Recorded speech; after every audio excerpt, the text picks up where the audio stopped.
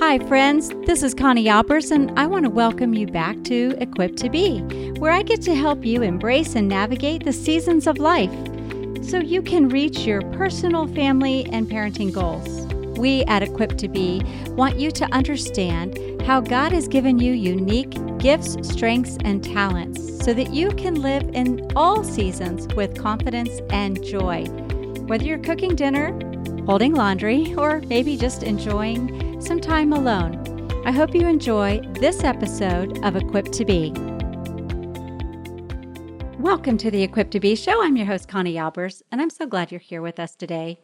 Have you ever had someone come alongside you that you really didn't know, but it was just the right time with maybe just the right information and knowledge that helped you take another step further? Well, the guest on the program today is just that kind of person for me.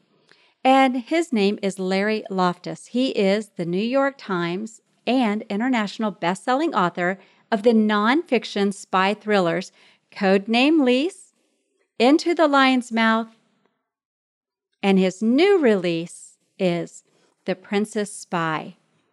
Now, it is now out, and when it came out in February, it was an instant New York Times bestseller. His books have been translated into multiple languages around the world, including Dutch, Portuguese, Chinese, Czech, Serbian. It's quite an amazing accomplishment. Prior to becoming a full-time writer, Mr. Loftus was a corporate attorney, publishing scholarly legal articles in the University of Florida Law Review, the Suffolk Transitional Law Journal, Georgia Journal of International and Comparative Law, the Florida Bar Journal, the National Law Journal, and Florida Banking. These are all very difficult to have your work published in, and yet his work was published in all of those different journals and reviews. That's quite an accomplishment and a great success. He has also served as a teaching fellow at the University of Florida Law School, where he taught writing and appellate advocacy. When I met Larry, I didn't know anything about his successes, his accomplishments. I didn't know that he was an attorney. I just asked a friend, do you know someone who is writing a book or has written a book that could kind of help me navigate the journey? And thanks to the generosity of this person, he did connect me and introduce me to Larry. And ever since then, I have admired the accomplishments and the successes that he has had. And I find that to be something that happens in the writing world. So it is my honor that I am able to invite Larry Loftus on the program today. Hey, Larry, thanks for coming on the program today. I feel giddy. I feel like I'm all excited. It's like Larry's finally on the program. Long time coming. Thanks for having me on, Connie. Thanks for having me. You know, your latest book released on February 9th in 2021, and that's The Spy Princess. My husband and I, Tom and I, were able to come to that book signing, book launch party. And, you know, there's something about watching your journey that gives me inspiration and excitement for being an author. But I was reading about you, and on the bio, not your bio, but this one bio that I was looking at, which you're humble, you kind of failed to say that, which you're a very humble person, and that it was an instant New York Times bestseller. I mean, that's pretty remarkable. It hits the shelves and it's an instant bestseller. How did you feel when that happened? Oh, thrilled, of course, but it's it's a process. That was many years in coming. But, you hope for the best. And then one at late afternoon on a Wednesday, you get a call from your agent. He says, is this Larry Loftus, the New York Times bestselling author? And of course, you're like, okay, you hit the list. So, yeah, I mean, it's great. It's so hard to hit that list because there's only 15 spots and you're competing against people that are there every week. So there's only, people like, in the fiction side, John Grisham and J.K. Rowling and all those people.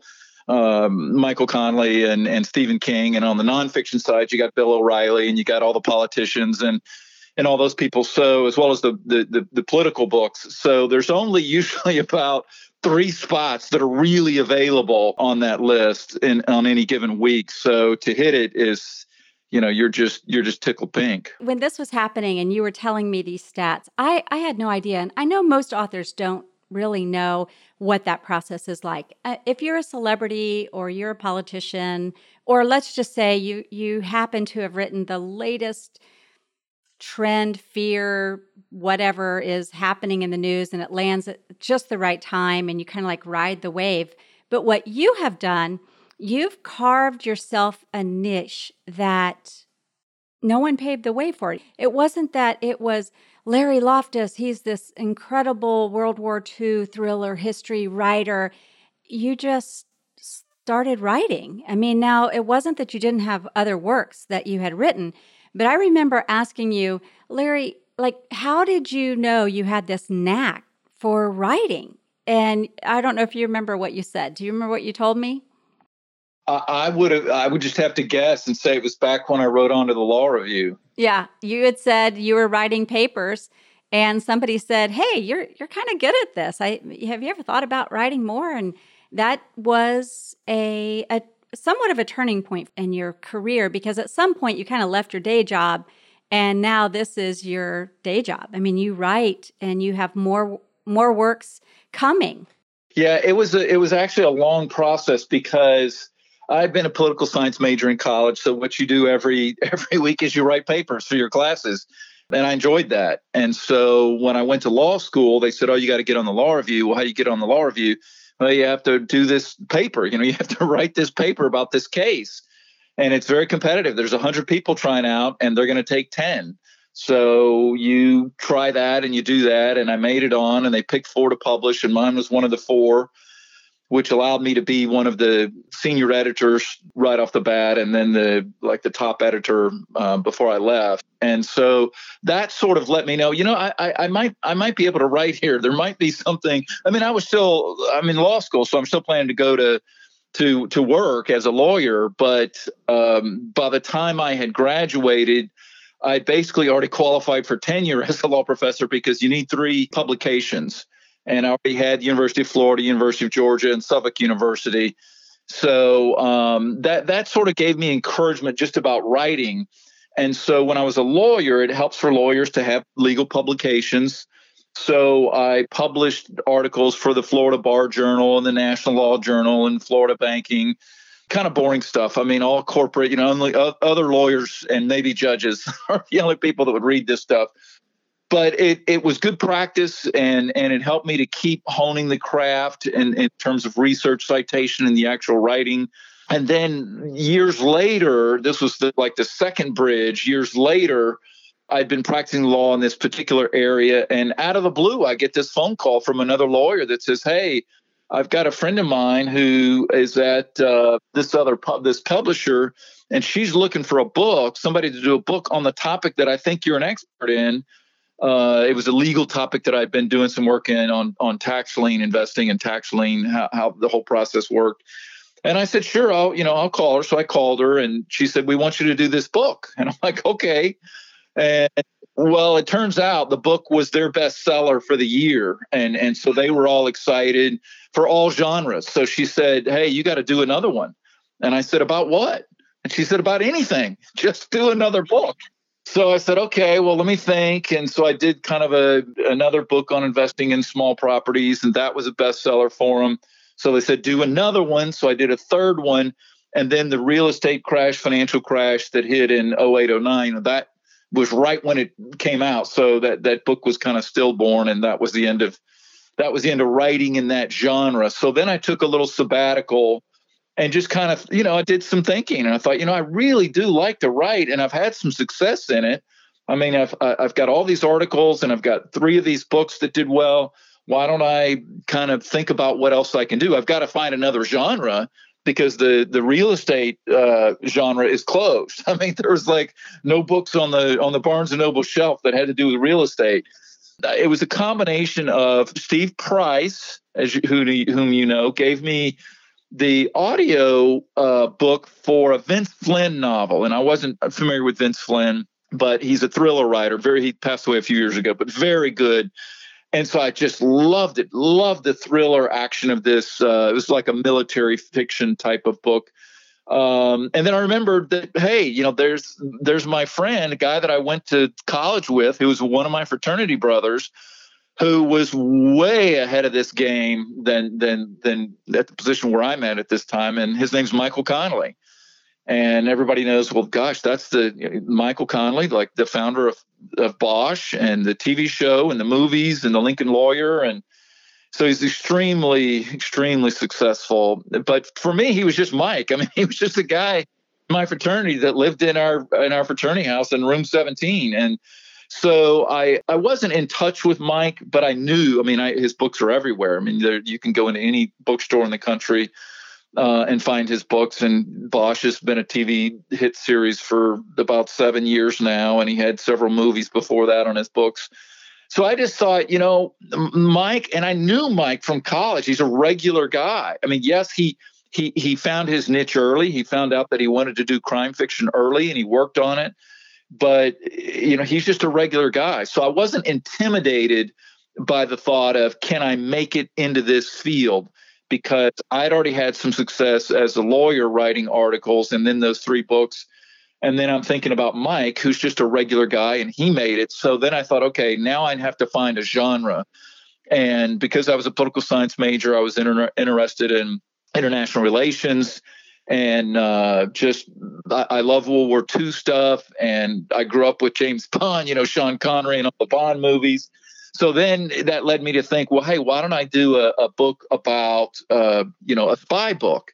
And then it was just a matter of whether it was going to be fiction or nonfiction. So I did research. I started probing greatest spy ever, most accomplished spy, most important spy, and kind of all roads led to this guy named Dusko Popov, who I wrote my first book about. And I was wondering at the beginning whether to make it historical fiction. And my agent at the time said, no, this is so much great stuff here. Just do straight nonfiction, narrative nonfiction. And there's so much here. This will read like a novel and it'll read like a thriller. So that was the first book, Into the Lion's Mouth, which became an international bestseller. I was pleased to find out. And then that gets you in the door. That's the first book. It gets you in the door, and then you have some credibility. So then it's a matter of, okay, who do I do the next book about? And then, with what publisher? So that led me to do the next book about Odette Sampson, who was an SOE agent in France during World War II, codenamed Lise, is that book. And then the book that I just brought out in February, The Princess Spy, about an OSS agent operating in Spain. So that was the process. Yeah, it was interesting. I was sitting here as you're speaking. I'm writing down all these notes because I want to come back to a few things, but I also want to comment on the fact that you looked at these 2 women, especially in the last 2 books, and you focused on these women and you told their stories. One, codename Lise, was a spy, and I don't want to give too much of away, but it's a riveting story about a real-life woman who lived an incredible life, and you bring her character to a place that hasn't really been explored like that. And you also did the same thing with The Princess Spy. I know Tom was reading it, and after we got your book from the book signing that night, he just was reading it every single night, and he was just drawn in by the way that you wrote the book, the way you told the stories, and I think that's pretty interesting for you to have picked those ladies, and the way that you do so much research, and the way you've just perfected and honed your craft, which is what I want to go back to. I was writing notes, and I want all of you listeners, if you missed, because I know what Larry was talking about, you're sitting there going, I want you to hear some specific things. Larry started off talking about basically knowing what the odds are. Like, what are the odds of getting to becoming a New York Times bestseller? How narrow that path really, really is. He knew that kind of going into it because he had done his homework. He had done some research about that. The other thing is that he honed his craft. He had done it years earlier in, like he said, boring stuff that judges and lawyers want to know about, important things, but he was practicing all this time, not really knowing where exactly it was going to lead, but he was faithful to do the next step. If whatever you're considering, whatever you're pondering right now, and you're thinking about, well, how do I get to Z? How do I get to be number one? How do I get to whatever that goal is? There's steps. And Larry just in a matter of fact way just said, well, these were some steps. I did this, and then I did this, and then I did this. And it took years.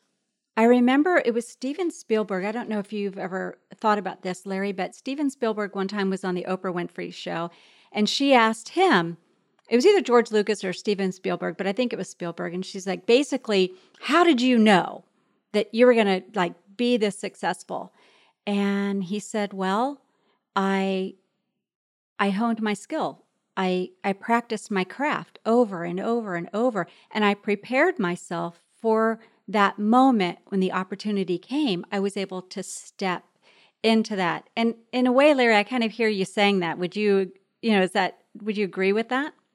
Oh, of course. I mean, that's if you don't learn the craft, you have no business being in the writing business or in any business. I mean, whatever your business is, you have to learn the craft. And I kind of have a personal motto that applies for me to life, and I think is just a general thing to remember, whatever our endeavor is. And it's 3 words: commitment to excellence. If you're committed to excellence, for me as a writer, that means first I have to start with the research. My research has to be excellent. And so my standard for that is the highest possible standard that I can think of, which back years ago when I went to seminary, I was thinking about going to Oxford for a PhD after seminary and eventually decided not to. But I had gone very deep in the process, had done a year's worth of research on my dissertation topic. And one of my professors, the guy that really wanted me to go to Oxford, was an Oxford PhD himself. And so he said, here's the process. If you go to Oxford to get a PhD, your dissertation topic, when it's time for you to graduate, they're going to bring you before basically a commission, a panel, and it's going to be 3 people, and it's going to be they will fly in the 3 biggest experts on that topic in the world, regardless of where they're from. One guy's from Stanford, one guy's from Berlin, doesn't matter. They will fly in the 3 top people. Those people will read your dissertation, and then they'll grill you. They'll grill you on your research. They'll grill you if you made any errors. They'll ask if you read such and such article, which came out 30 years ago in French, And he said, and if your answer is ever, oh, I didn't know about that, I didn't know, I haven't, then you fail. So the standard is you have to be the best expert on that topic in the world. And so that's the standard that I apply to my work and doing what I do, which is nonfiction thrillers.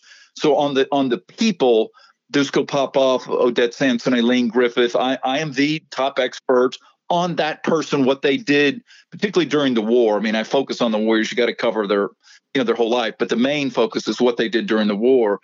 So, and that means, then I go back to my legal training and my law review training, which is the citation part, so that every quote is a direct word-for-word quote from a primary source, whether it's the person or it's from the archives, the National Archives, in a report that was filed. So when you look in my books, Popov's book had 75 pages of endnotes. Prince & Spy had 60 pages of endnotes. End of the Lion's Mouth had 17 pages of bibliography. Prince & Spy had, I think it was 10. But that's for me, that's the Oxford PhD standard. That's if you want to, in fact, the last director of Los Alamos had written me out of the blue, had written me an email after End of the Lion's Mouth came out, and he said that it was a scholarly thriller. And I was so pleased to hear that, because that was my goal, to have a work of scholarship just as deep, just as good as any law review article that I'd ever written, with citations where people could go and find the exact quote, because you have to have the place where they go, the book that they pulled, and the page number. So if you look on any of my books, you'll see there'll be a reference to the National Archives, either the U.S. or the UK, and it'll give you a full citation. It'll say, box number so-and-so, shelf 15, file number 2, page 28. And so that's what you have to do. Like if you're going to go to the National Archives or call them and say, hey, I want this document, you would give them exactly what you see in the citation that I give, and you could read it for yourself. And I remember you were saying when you went to the National Archives and you were doing this research, you had to go in and they don't allow you to carry stuff in. And yet you're trying to be so meticulous and correct. Tell everybody what you had to go through just to be able to get the citations and the research that you needed in such restrictive format as you had to go through in researching this Princess Bride. Yeah, in fact, so there's two places where I dig, and one is the UK archives at Kew. That's I needed that one for the Popoff book, and then and actually for Odette's book as well. But then the Princess Spy, she was American, so that's the U.S. Archives and in College Park, Maryland, National Archives No. 2 is what it's called. And it's like it's got more security than Fort Knox. I mean, you have to go through security three times. Three times you have to go through different security checks. The first one's just like the airport where you walk through and put your bag or whatever on the conveyor belt, and then it goes through and they check that. And then there's a locker room, so if you want to put you have to put your book bag in there because you can't take anything into the actual archive room, which is upstairs. And so the only thing they will let you take in are either a scanner or a camera. That's it. So you can't take in a piece of paper. You can't take in a pen. You can't take in anything else. They will provide scraps of paper for you. They will provide pencils for you. That's it. So you can, and if you take in, I'm trying to think if they allowed me to take in my computer. I think they allowed me to take in my computer, but they have to check it. They make you turn it on in both checkpoints. There's a checkpoint at the bottom and a checkpoint at the top. You have to do it twice. So I just found that so fascinating. I mean, that's the level of commitment. When you're talking about a commitment to excellence, that is the level that you go to do these research, the stories that you're getting ready to write and tell about their lives. I mean, you really know all about these people, hence you're the expert on them. But I want to go back to something I found rather fascinating. You had talked about, the real estate bust came in 2008, and that was the end of that particular season. So I often talk about disruption, and I know my listeners, you're used to me talking about disruption always leads to innovation. And you were talking about you just took some time and you needed to think about it and pray about, hey, what am I going to do next? That is a great example of, all right, I was doing something. It was going well. I was excellent in it. I was a best-selling author in this area. That is no longer an area that I can continue to pursue. So what's next? So this disruption that was hurting a lot of people became an opportunity for you to pivot. And I always say there's freedom in the pivot, but most people are so afraid to pivot. And that when you thought about the people in your sphere, and you wrote and you mentioned Michael, is it Connelly, correct? Yeah. So you mentioned Michael Connelly, and you said he's a regular person. He's a guy. He was in my fraternity house. I mean, we just right down the hall, and I didn't think of him as somebody celebrity. And so, Larry, in comes my story. Friends, I hope you've enjoyed this conversation that I've had with New York Times best-selling author Larry Loftus. I mean, he is such an accomplished writer. Our conversation was going so well that I decided this needed to be a two-part series. So this is going to wrap up part one of my conversation with Larry, and I would love for you to come back next week as we talk more in depth. And I kind of pick up with the rest of the story of where I entered the picture as Larry was helping me with my own book, Parenting Beyond the Rules. So join us next week for international best-selling author Larry Loftus. I know you'll enjoy part two. Well, that wraps up this episode of Equipped to Be. If you enjoyed this show, please share it with a friend or family member and hit subscribe so you don't miss a show. And thank you again for joining me.